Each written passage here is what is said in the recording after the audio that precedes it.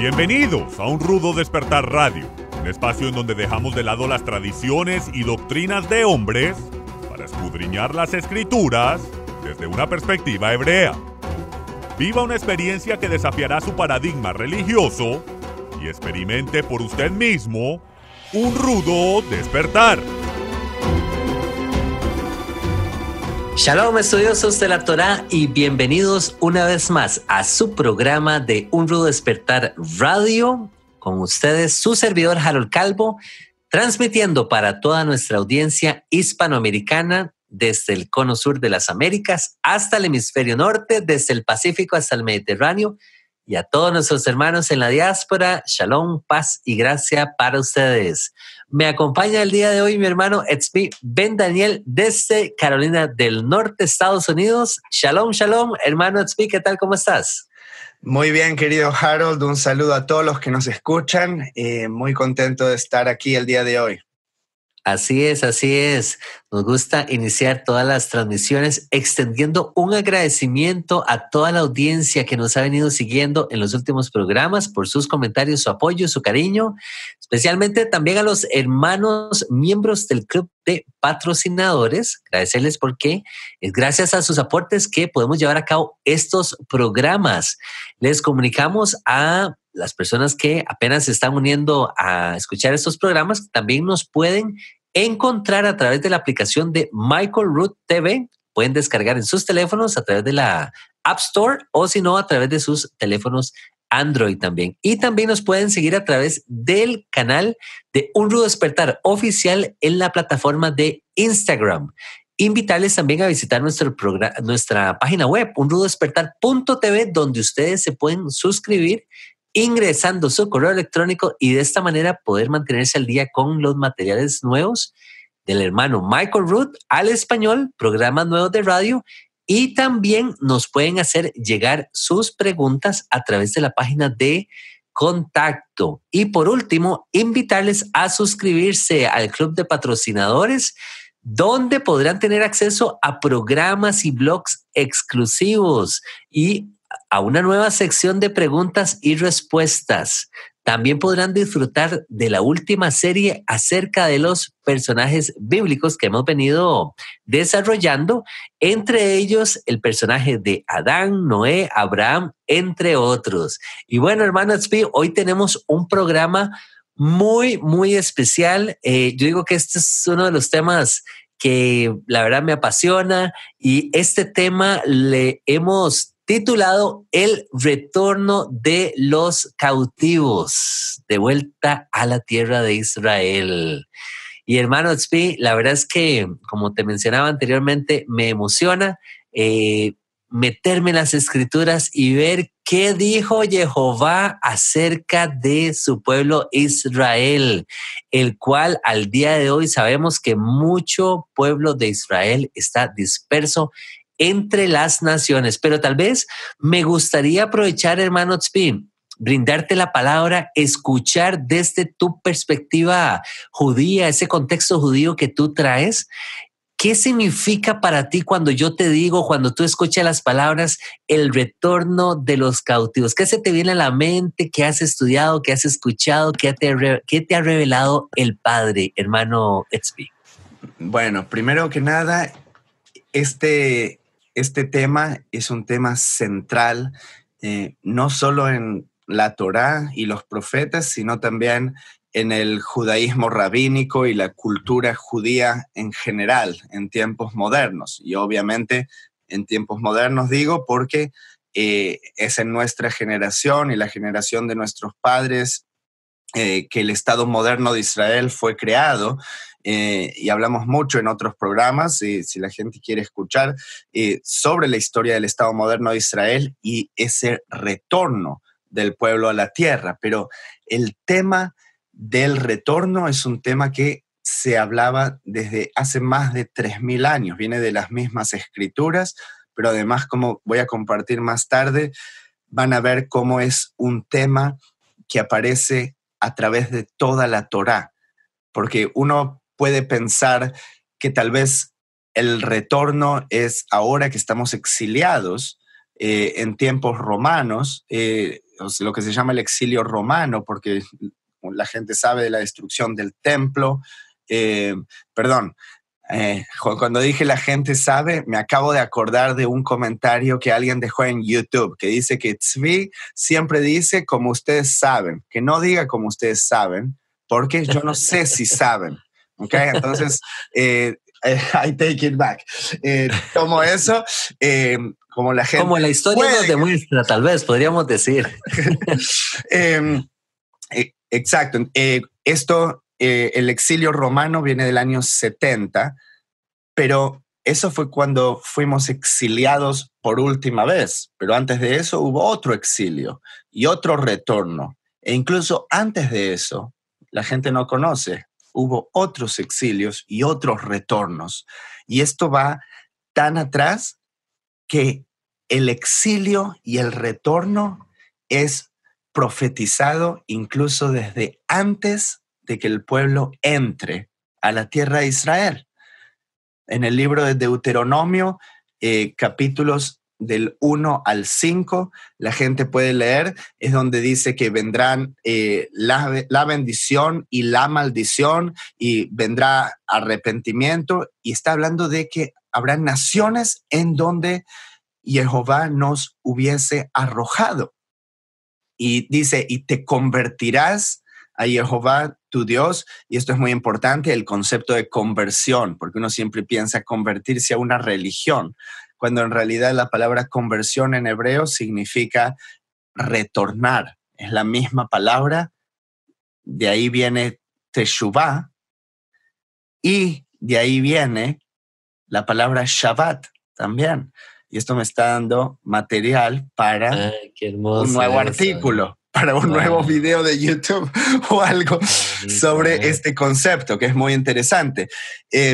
Entonces, esta conversión, o cuando el pueblo retorna en su corazón a Dios y obedecen conforme a todo lo que se mandó en el pacto del monte Sinaí, y vuelve con todo tu corazón y con toda tu alma. Aquí nos da la imagen del Shema Israel, ¿cierto? Entonces, Jehová hará volver a tus cautivos. Este es el verso que define el título del programa del día de hoy. Hará volver a tus cautivos, en hebreo, Veshav Jehová Eloheja et Shvutcha. Okay, Shvut. Shvut significa cautividad. Entonces, la misma palabra que retornar. Okay, es interesante. Wow. En la palabra de un cautivo es alguien que retorna también. Entonces, está inferido en el mismo concepto. Y tendrá misericordia y volverá a recogerte de entre todos los pueblos donde te hubieses esparcido, aun cuando tus desterrados estuvieran en las partes más lejanas que hay debajo del cielo. De allí te recogerá Jehová tu Elohim, y de allá te tomará, y te hará volver Jehová Elohim a la tierra que heredaron tus padres, y será tuya, y te hará bien, y te multiplicará más que a tus padres. Entonces, en hebreo hay un par de conceptos. Uno, ya dijimos, es el de Shvut, Shavei Tzion, aquellos que retornan a Tzion, es un concepto que se utilizó en el sionismo moderno. Y otro concepto es el de Kibbutz Galuyot.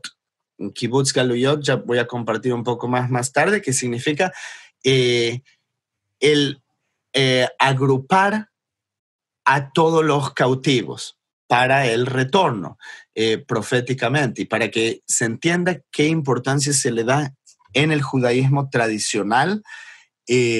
Hay un rabino que dijo, esto viene del Talmud, Pesajim 88, dice, el rabino Yohanan dijo, el día de la reunión de los exiliados, el día de Kibbutz Galuyot, es tan grande como el día en que se crearon el cielo y la tierra. Entonces, wow, hay en ese retorno una gran importancia en lo que es el plan del Creador.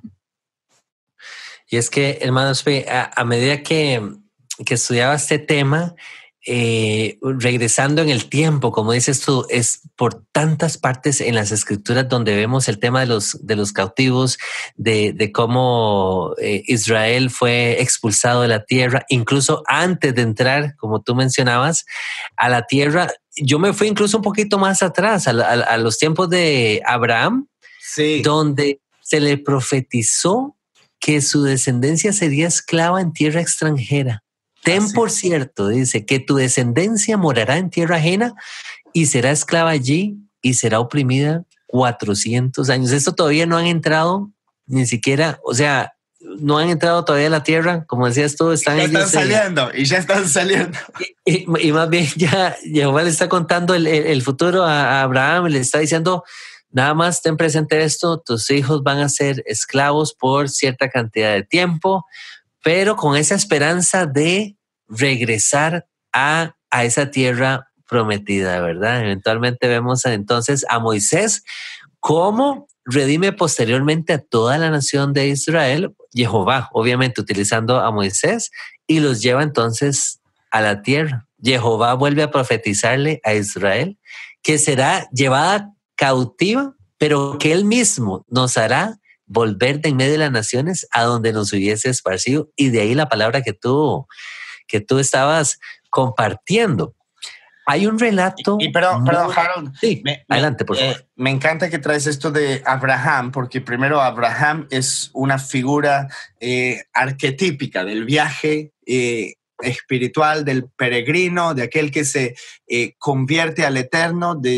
Sabemos que él era parte de un linaje, pero no necesariamente sus ancestros seguían este camino, y Abraham es como el primero que decide retornar al Creador.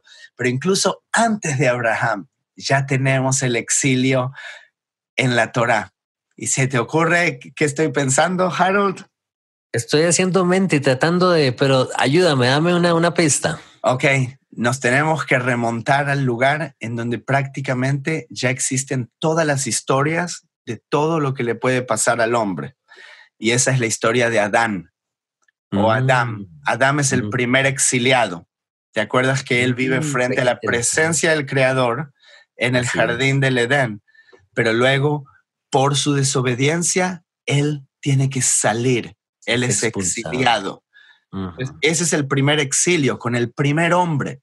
Eso es Juan, para que la gente se dé cuenta la magnitud de cómo el Creador quiere que entendamos este concepto de vivir en el exilio. Y sabemos que la misión o el propósito de la humanidad como tal es retornar a esa condición en donde Adán vivió al comienzo, vivir frente al Creador. Eso es lo que se trató de volver a instituir con el pacto en el Sinaí y el arca de la alianza e ir al templo y el camino que Yeshua enseñó para que retornemos al Padre. Entonces está este exilio y a donde estoy yendo con eso es que cada uno, okay, personalmente, más allá de la historia de Israel, cada uno personalmente se tiene que dar cuenta cómo en su vida vive ese exilio y retorno. ¿Ok? Y yo sé que me estoy yendo más profundo, Harold, si me permites. No hay problema. Incluso si es solo para comunicarme contigo, Harold.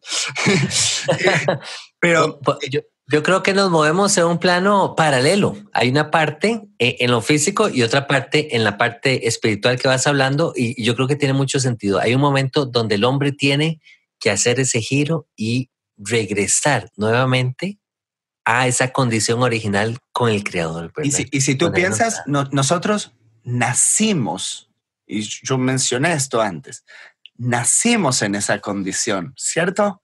Cuando un bebito nace, un bebé, cierto. Perdón, para el que está escuchando y tal vez es nuevo oyente, yo no creo en la doctrina del pecado original y dogmas católicos. ¿Okay? Cada uno es condenado por su propio pecado. ¿Ok? Eso es como yo creo.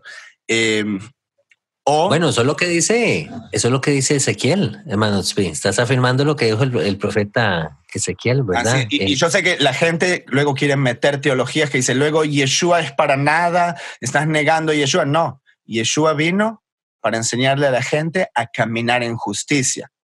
Si uno decide no caminar en justicia, ¿qué significa la fe en Yeshua? No es nada. Es una oración de salvación que queda en el olvido. Tiene que ver con cómo camina uno en la vida diaria. Entonces, lo que quiero decir es esto. Este es el punto, Harold, que te quería comunicar. Nosotros nacimos en esa pureza. Eso se puede comparar con estar en el jardín del Edén. Imagínate cuando estás en el vientre de tu madre. No creo que haya nada más cerca que estar en la presencia del Creador y en el agua. ¿Te acuerdas cuando mencioné en el arca que estaba en el agua y antes de la creación, el agua? Entonces, este es el agua del bautismo. Por eso hay un segundo, hay que nacer de nuevo. ¿Ok? Esas no son notas que tengo. Son cosas. Qué bonita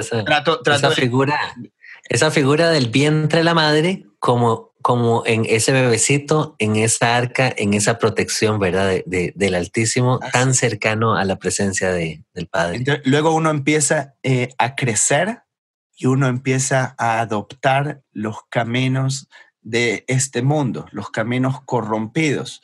Porque, ¿cómo puede una persona quedarse en pureza viviendo dentro de la impureza? ¿Ok?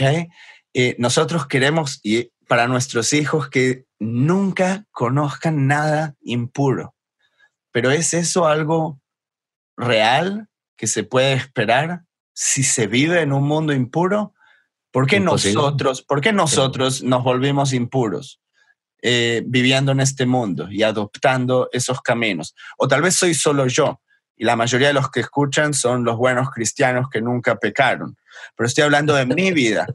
Entonces, yo me volví, en un momento uno se corrompe, ¿cierto? Generalmente en su juventud hace idioteces.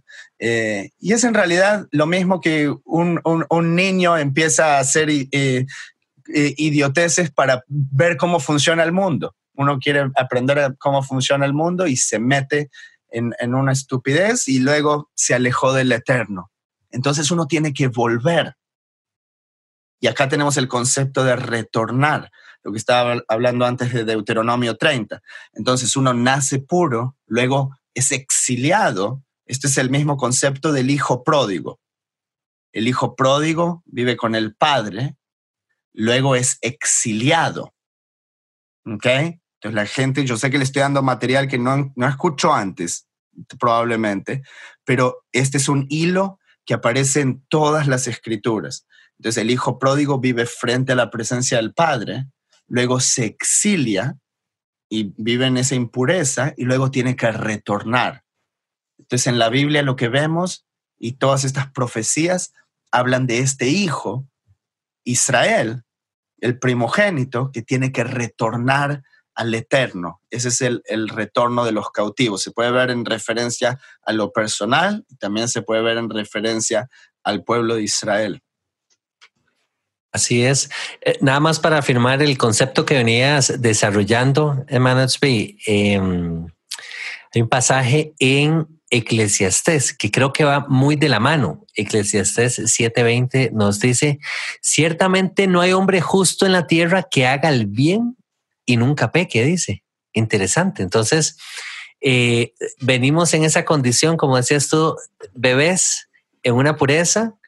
Incluso empezamos a madurar, empezamos a crecer, pero el hombre llegamos a tropezar, llegamos a pecar, pero la idea es poder levantarnos, poder caminar en justicia, como tú lo mencionabas, apegados a sus mandamientos, empezar a caminar de una manera correcta para con el Padre, para con los hombres. Quería mencionarte una historia muy interesante que encontramos en las Escrituras, un relato muy importante y doloroso a la vez, que se encuentra en el libro de Reyes. Y se trata del discurso, nada más y nada menos que el discurso del rey Salomón, justo para la dedicación y la presentación del templo en Jerusalén. Si no me equivoco, eso se encuentra Primera de Reyes, capítulo 8. Lo que fue un momento glorioso para Israel se convirtió también en un momento de reflexión, ya que Salomón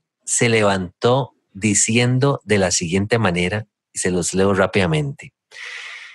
Si tu pueblo pecare contra ti, contra Jehová, porque no hay hombre que no peque, menciona él, y estuviereis airado contra ellos y los entregares delante del enemigo para que los cautive, retomando el tema, y lleve a tierra enemiga, sea lejos o cerca, y ellos volvieren en sí en la tierra donde fueron cautivos, si se convirtieren, lo que tú vienes hablando, hermano Tzvi, y oraren a ti en la tierra de los que los cautivaron y dijeren, pecamos, hemos hecho lo malo, hemos cometido impiedad, y si se convirtieren a ti de todo su corazón y de toda su alma en la tierra de sus enemigos, que los hubieren llevado cautivos y oraren a ti con el rostro hacia su tierra para que su tierra que tú diste a sus padres y hacia la ciudad que tú elegiste y la casa que yo he edificado tu nombre, tú oirás en los cielos, en el lugar de tu morada, su oración y su súplica, y les harás justicia.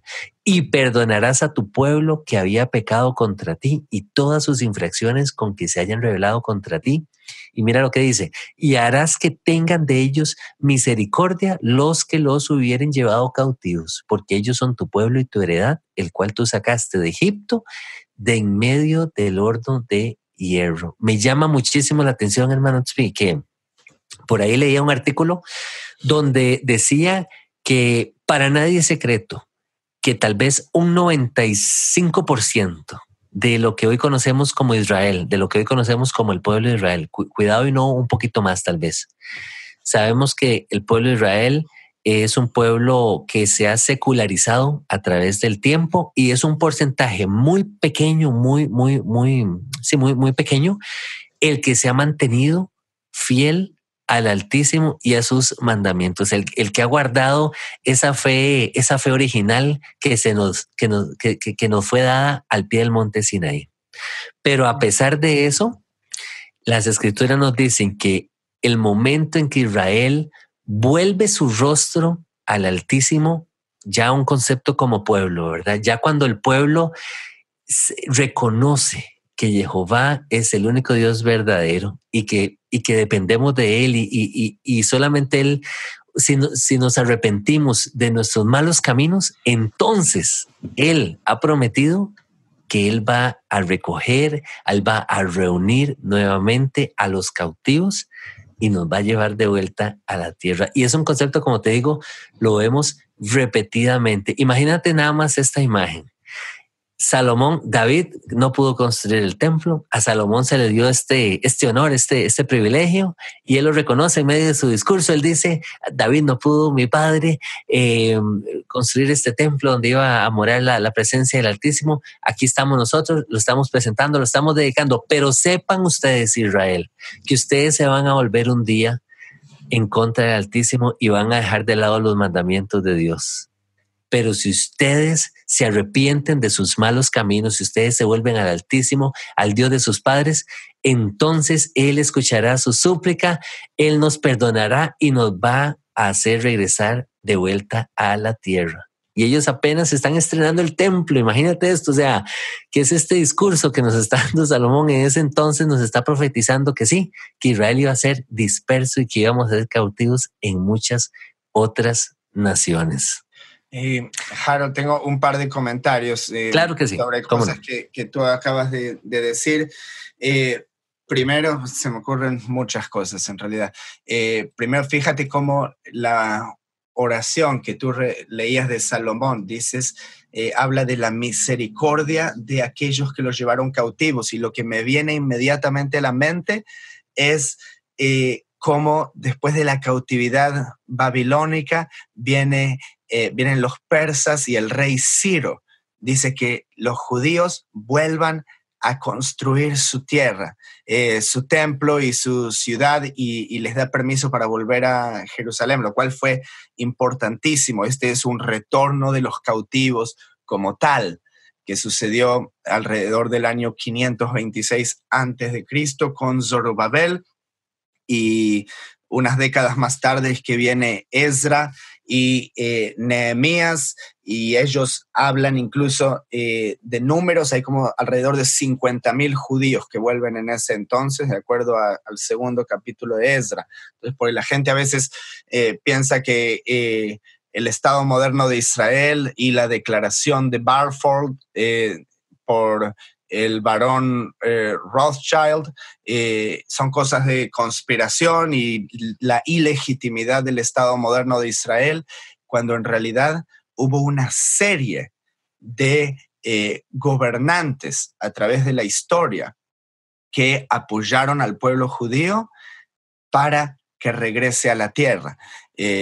Para que la gente sepa, fuera de Ciro tenemos al rey Herodes, el Grande, que él tenía ascendencia judía, que habían sido forzados a convertirse al judaísmo en Idumea.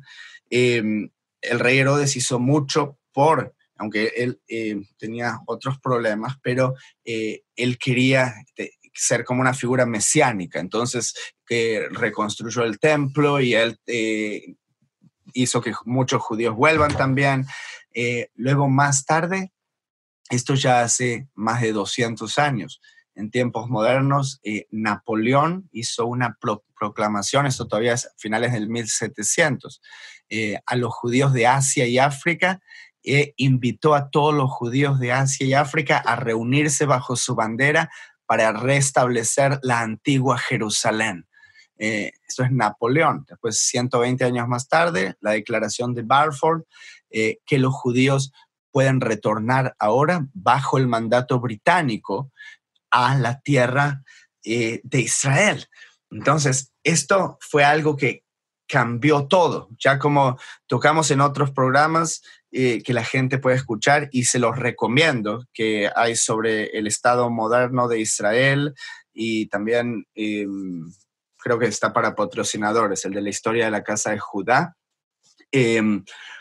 Nosotros hablamos de estos temas, pero no es solo después de la fundación del Estado moderno de Israel que los judíos retornan, sino ya por cientos de años que están retornando. Pero hubo un incremento significativo cuando esa declaración de Balfour fue firmada y el mandato británico, ya no estaba más los turcos, y posteriormente, con la Segunda Guerra Mundial y las persecuciones a los judíos y los pogromes, tenemos un incremento de la inmigración en Israel. Entonces, esto es visto, obviamente, como un cumplimiento profético por el 99% de los judíos alrededor del mundo. Y es realmente una bendición. Como ciudadano israelí, para mí es un orgullo. Dice, en la Declaración de Independencia del Estado de Israel en 1948, Megillat Ha'atzmaut, puso la idea allí de el Estado de Israel estará abierto a la inmigración judía y a la reunión de los exiliados, kibbutz galuyot. Entonces, ese es el concepto de aliyá. Se dice, cuando alguien va a vivir a Israel, hace aliyá, y aliyá significa subida, porque visto Israel como un lugar más santo, que uno está subiendo o ascendiendo espiritualmente. Incluso lo interesante es que es todo en relación al templo, porque incluso estando en Israel, si uno está en Tel Aviv, por ejemplo, todavía se dice que uno sube a Jerusalén. Y eso es también porque Jerusalén está en las montañas o colinas, entonces son como 750 metros de altitud que uno sube también. Entonces, físicamente y espiritualmente. Pero esta inmigración judía, obviamente, el que es raíces hebreas o el movimiento mesiánico moderno, muchos van a decir sí, pero solo a los judíos y discriminando en contra del movimiento efraimita, de esa teoría de que son descendientes de las tribus del norte. Y bueno, y eso lo hablamos en otros programas que dijimos, el Estado de Israel de hecho ha recibido a muchísimos grupos que se puede trazar su linaje étnicamente a estas tribus perdidas, pero sí, no a cualquiera que diga, ok, ahora yo cuido Torah y soy descendiente de Efraín, entonces que me dejen hacer aliyá. Así no es como funciona. Cualquier país que tenga leyes migratorias va a tener las mismas precauciones. Uno no puede venir a los Estados Unidos y decir, me quiero quedar a vivir aquí. Hay que ir a través de un procedimiento y puede que se lo nieguen también. Entonces hay ciertas regulaciones en el Estado moderno de Israel, pero para mí no hay dudas de que esto es un cumplimiento, al menos un comienzo de cumplimiento profético del retorno de los cautivos. Así es, así es. Y hermano Tzvi, hay dos cositas que quiero comentar. Vámonos a ir un momentito a la pausa y ya estamos de vuelta con ustedes, hermanos. Por favor, permanezcan con nosotros. Ya regresamos. Toda la misión que nuestro ministerio lleva a cabo no sería posible sin el apoyo financiero de nuestros patrocinadores. Ustedes son parte esencial de nuestro equipo. En agradecimiento es que hemos formado el Club de Patrocinadores Un Rudo Despertar. Nuestros miembros tienen acceso a enseñanzas inéditas y artículos exclusivos para aquellos que se suscriban. Las vidas de miles de personas que no tienen los recursos han sido bendecidas alrededor del mundo gracias a nuestros patrocinadores. Para continuar con este programa al aire, necesitamos que se unan a nuestro club. Regístrese y reciba acceso hoy mismo ingresando a nuestra página unrudodespertar.tv y sea usted también parte de esta misión.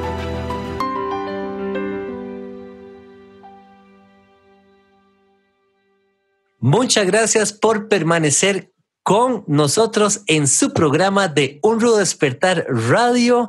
El día de hoy estamos tratando el tema acerca de los cautivos o el retorno de los cautivos a la tierra de Israel. Lo hemos conversado incluso en un plano o paralelo a la parte espiritual, incluso de nuestro caminar con nuestro Señor, con nuestro Padre.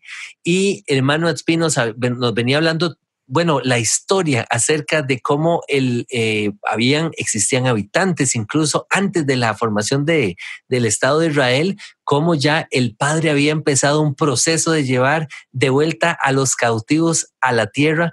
Quería comentarles un par de aspectos para afirmar lo que venía diciendo el hermano Tzvi. Y uno de esos tiene que ver con el monte de Sión, hermano Tzvi. ¿Cuántas veces vemos en las Escrituras cómo el monte de Sión es descrito como el monte por encima de todos los montes? Y esta profecía la hemos leído en otros programas, pero yo no me canso de compartirla porque, me eriza todo el cuerpo y me emociona tanto. Se las leo rápidamente. Esto está en Isaías 2.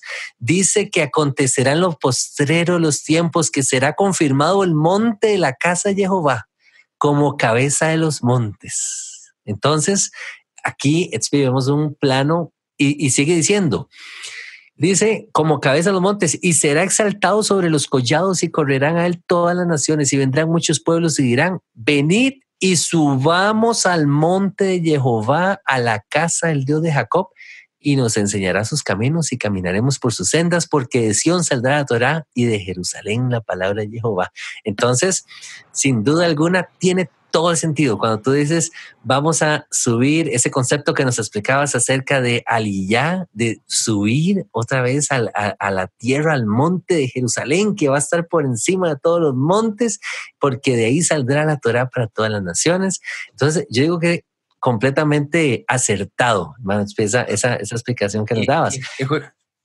Adelante, hermano, por favor. ¿Sabes dónde más tienes la palabra Sion? Aparece no solamente en las profecías y en los salmos, pero en el mismo himno de Israel, que fue adoptado en el primer Congreso sionista a finales de los años 1800. Este himno, y yo creo que la mayoría de la gente lo escuchó, y si no, se lo recomiendo que lo escuchen. Es una melodía muy bonita y tiene mucho sentimiento para cualquier judío, pero yo creo que para cualquiera que lo escuche y se pueda conectar con este contexto bíblico, que empieza diciendo Kol od baleva pnima nefesh yehudi homi, habla del sentimiento judío, ¿ok? Obviamente, está hablando de la religión judía, está hablando de la etnicidad judía, porque el pueblo judío es el pueblo que se quedó y trazó su linaje desde tiempos inmemoriales, a través de exilios y retorno de exilios y a través de distintos países y continentes. Siempre el judío supo que era judío, a pesar de que no sea de familia religiosa. Ese es otro punto, ¿entiendes? Pues uno dice el Estado secular de Israel. Secular es una palabra bastante fuerte, porque si uno piensa en Israel, puede que no todos sean religiosos ortodoxos, eso sí.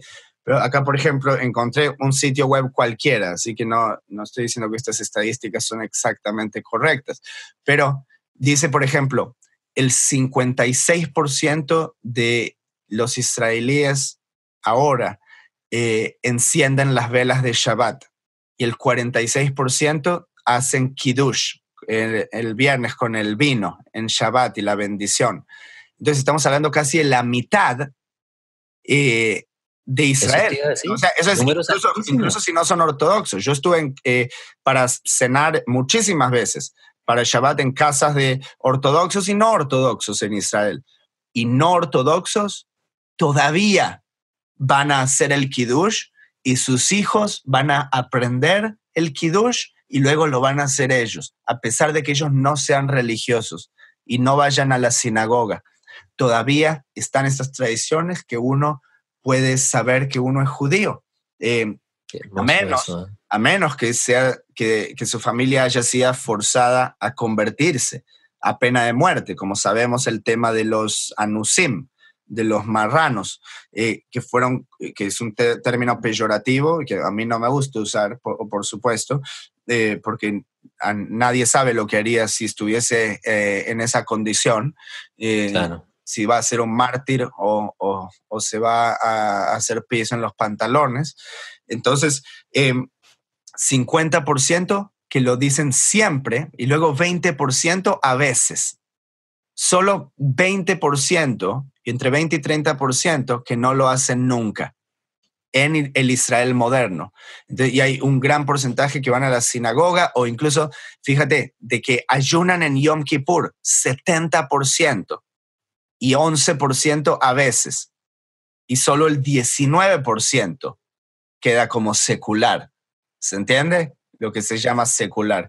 Y la mayoría de los judíos seculares en Israel hoy en día vienen de países de la ex Unión Soviética, porque esos países fueron, en el comunismo, el sistema educativo cambió completamente con una tendencia humanista y evolutiva en lugar de o como opuesto a la religión. Entonces, todos esos judíos, como el 10% de Israel, son rusos y ellos son bastante seculares, pero Israel como tal, no. Entonces, habla, volviendo al himno de Israel, dice en el español, mientras en lo profundo del corazón palpite un alma judía y dirigiéndose hacia el oriente, un ojo avista a Sion. No se ha perdido nuestra esperanza. Hatikva es el nombre del himno. Hatikva significa la esperanza de 2000 años desde el exilio romano, desde la última vez que estuvimos allí, a pesar de que sabemos que hubo siempre una población judía en Israel, especialmente hasta el siglo IV. Entonces dice, la esperanza de 2000 años de ser un pueblo libre en nuestra tierra, la tierra de Sion y Jerusalén, que Sion y Jerusalén representan al mismo lugar y también espiritualmente. Entonces, esto se cantaba para que la gente sepa. No es una canción que dijeron, ¿qué vamos a hacer?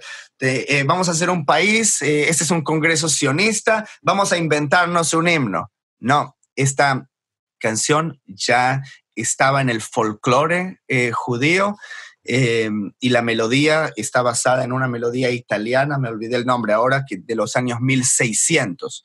Entonces estaba en el folclore judío europeo, pero se oficializó allí en el primer congreso sionista, y hay testigos, incluso durante la Segunda Guerra Mundial, en campos de concentración, los trabajos forzados que le hacían hacer a los judíos, que los judíos estaban cantando esa canción antes de ser matados.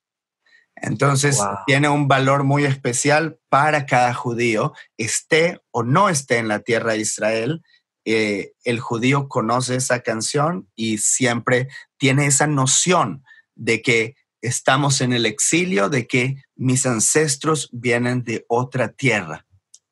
Así es, así es. Y esos números, Etzvi, que compartías, la verdad que yo, jamás hubiera pensado que tienes a más de la mitad del país reconociendo, proclamando, guardando e invocando el nombre del Altísimo.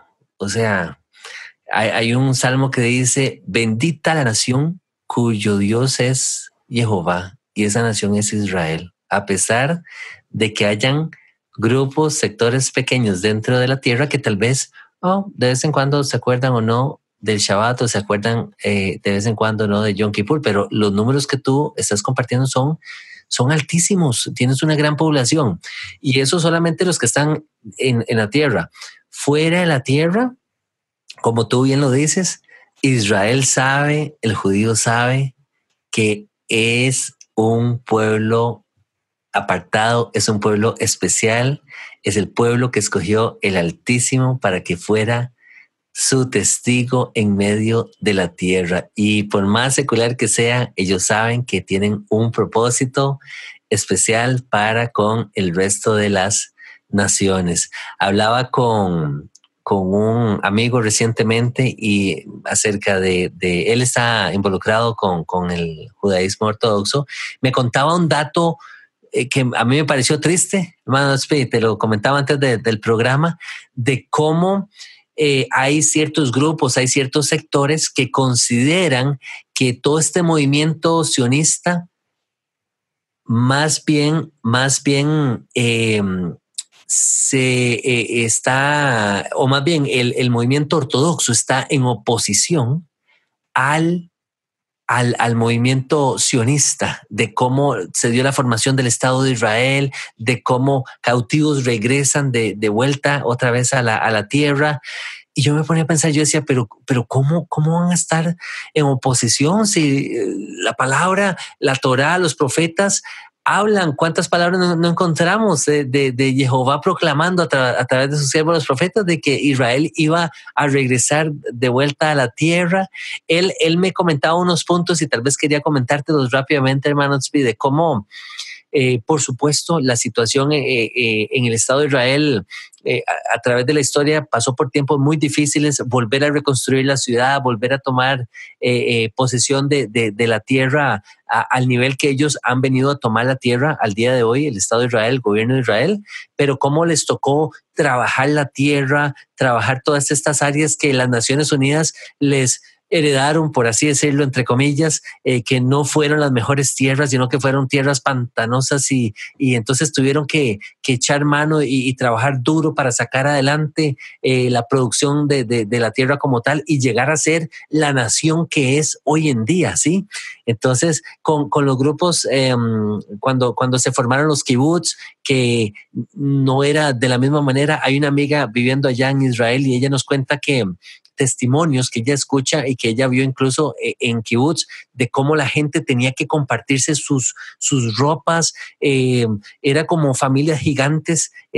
Las poblaciones llegaron a convertirse como en familias gigantes donde los niños compartían sus ropas, todos lo lavaban juntos, porque era la única manera de salir adelante. Entonces, cuando eres un judío que está fuera de la tierra y tienes comodidad y tienes quizás riqueza incluso, no necesariamente estás pensando en dejar tu comodidad de tu país. Tal vez estás en Estados Unidos, tal vez estás en un país en Europa y estás bien, estás cómodo. Y no está, lo último que estás pensando es en hacer aliyá para ir a meterte a Israel, a un lugar donde apenas están saliendo adelante, más en aquella época, de los 1950, 60, 70, cuando la situación fue más dura para Israel incluso. Entonces, él decía, bueno, es complejo el tema de la aliyá, porque no queremos dejar tal vez esta comodidad que tenemos aquí para ir a incomodarnos por allá, y entonces puede convertirse como un pensamiento utópico, ¿verdad? Al regresar a la tierra. Yo decía, pero ¿cómo es esto posible? Si más bien, ¿cuántas personas más bien encontraron un refugio en la tierra de Israel? Ellos eran cautivos donde ellos estaban. Tú mencionabas estas poblaciones, estos ciudadanos que vivían en la antigua Unión Soviética, viviendo bajo un régimen comunista, donde los empezaron ya a perseguir. Una amiga en Francia me comentaba y me decía, mira, aquí si en ciertas partes en Francia, si se dan cuenta que tú eres judío, no vas a vivir bien, te van a perseguir, te pueden llegar a apedrear la casa, te pueden hacer daño a tus propiedades, a tus bienes. Entonces, estas personas, claro, encuentran un lugar de refugio cuando regresan a la tierra de Israel. Entonces, yo lo veo como una bendición, como lo que tú mencionabas. Yo digo, wow, el Estado de Israel, qué bendición, esto es cumplimiento profético delante de nuestros ojos.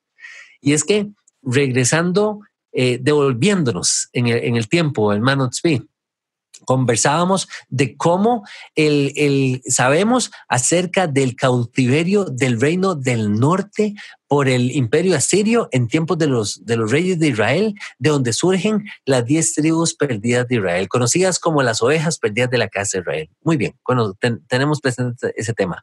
Pero también tenemos el cautiverio del reino del sur, la casa de Judá por el imperio babilónico que tú mencionabas anteriormente.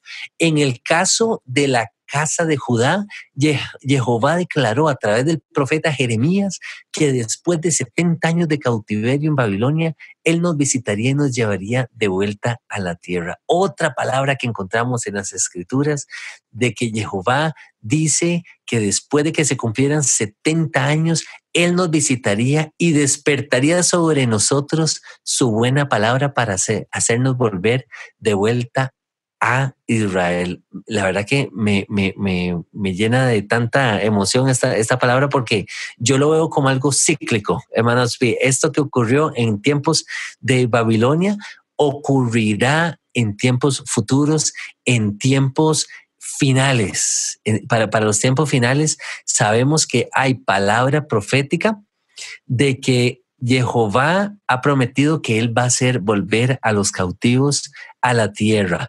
¿Y cómo podemos saber que esa palabra profética no ha ocurrido aún y que corresponde a tiempos finales? Hay un pasaje, Manospi, clave. Te lo voy a leer. Y creo que esto lo hemos conversado nosotros en nuestras sesiones privadas.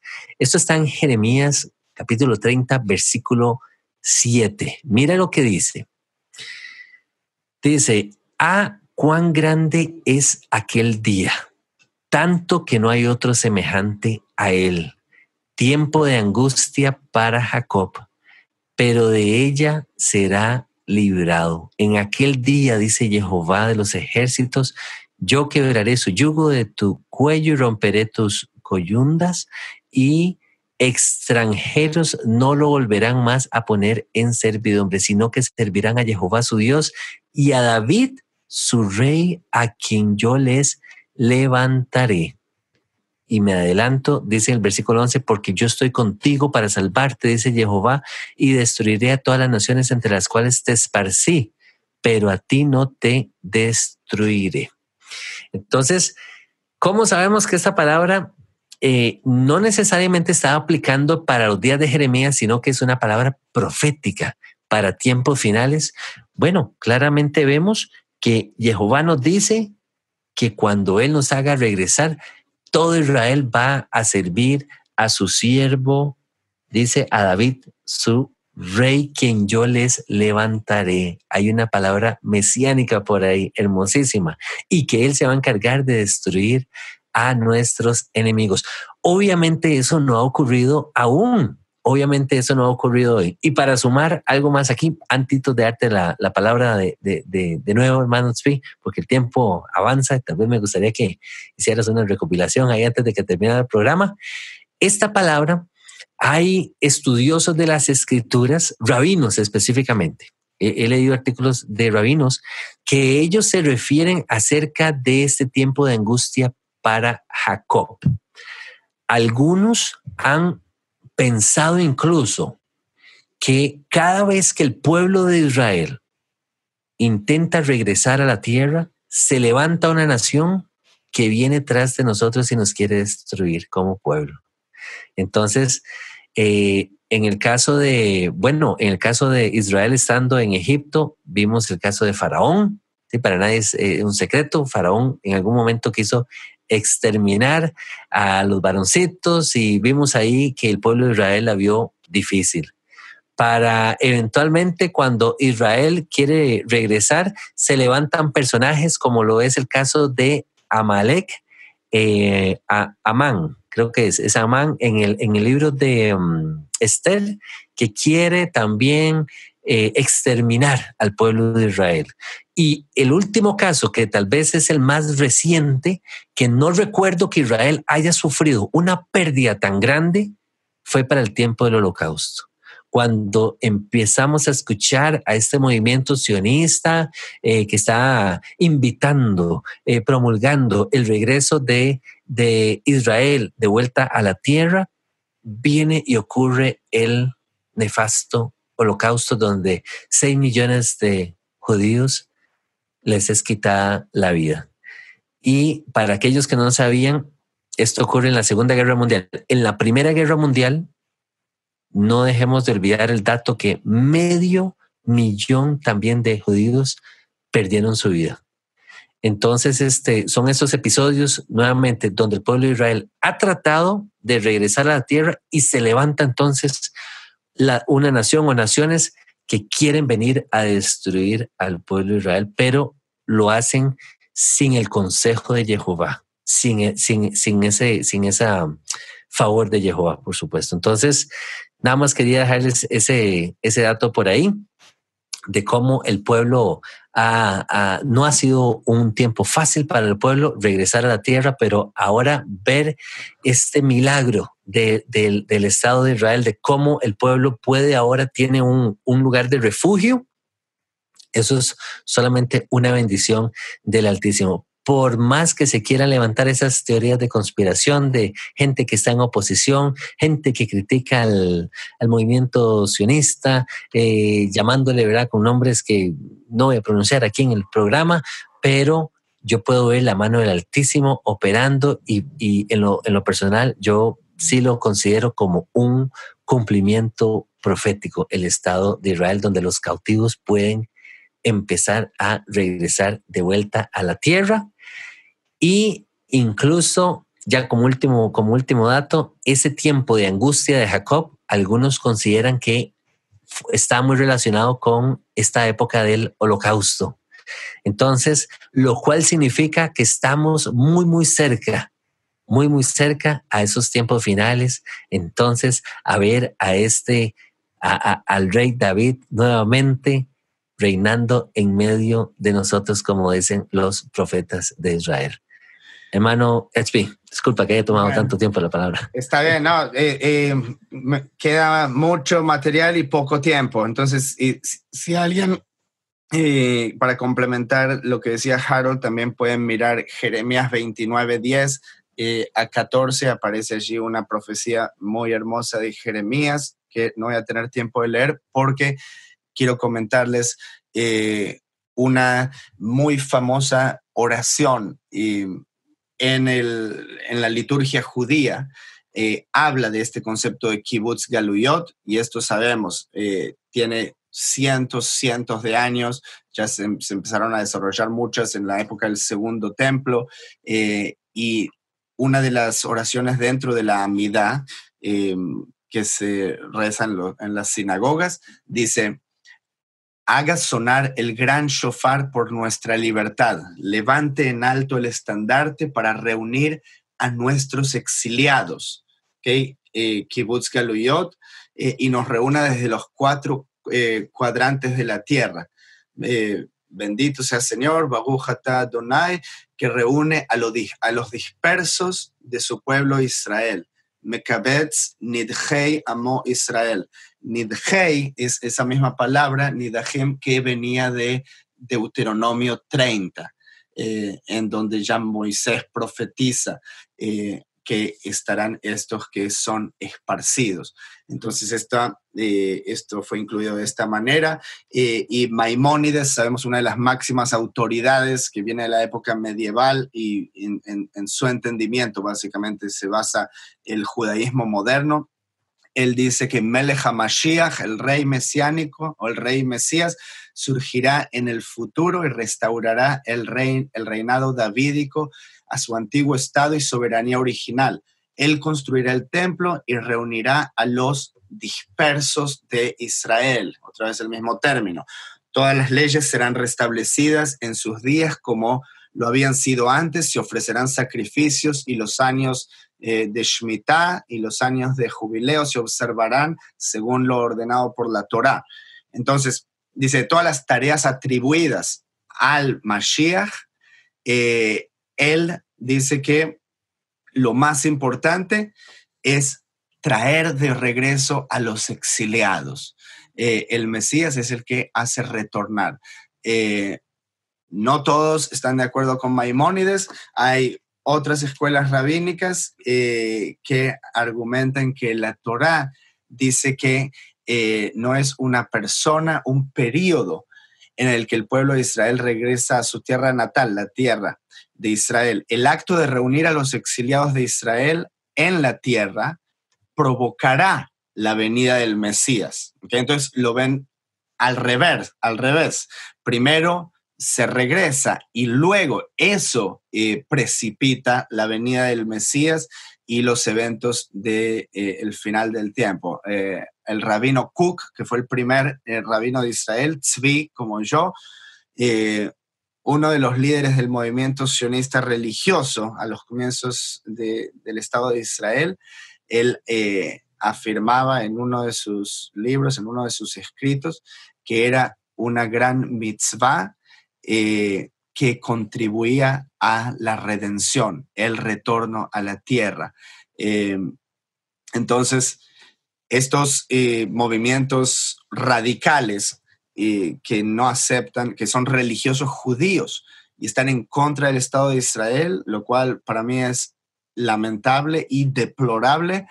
En realidad, ellos no están viendo que la profecía, lo que ellos están orando, está sucediendo. No importa por qué medio.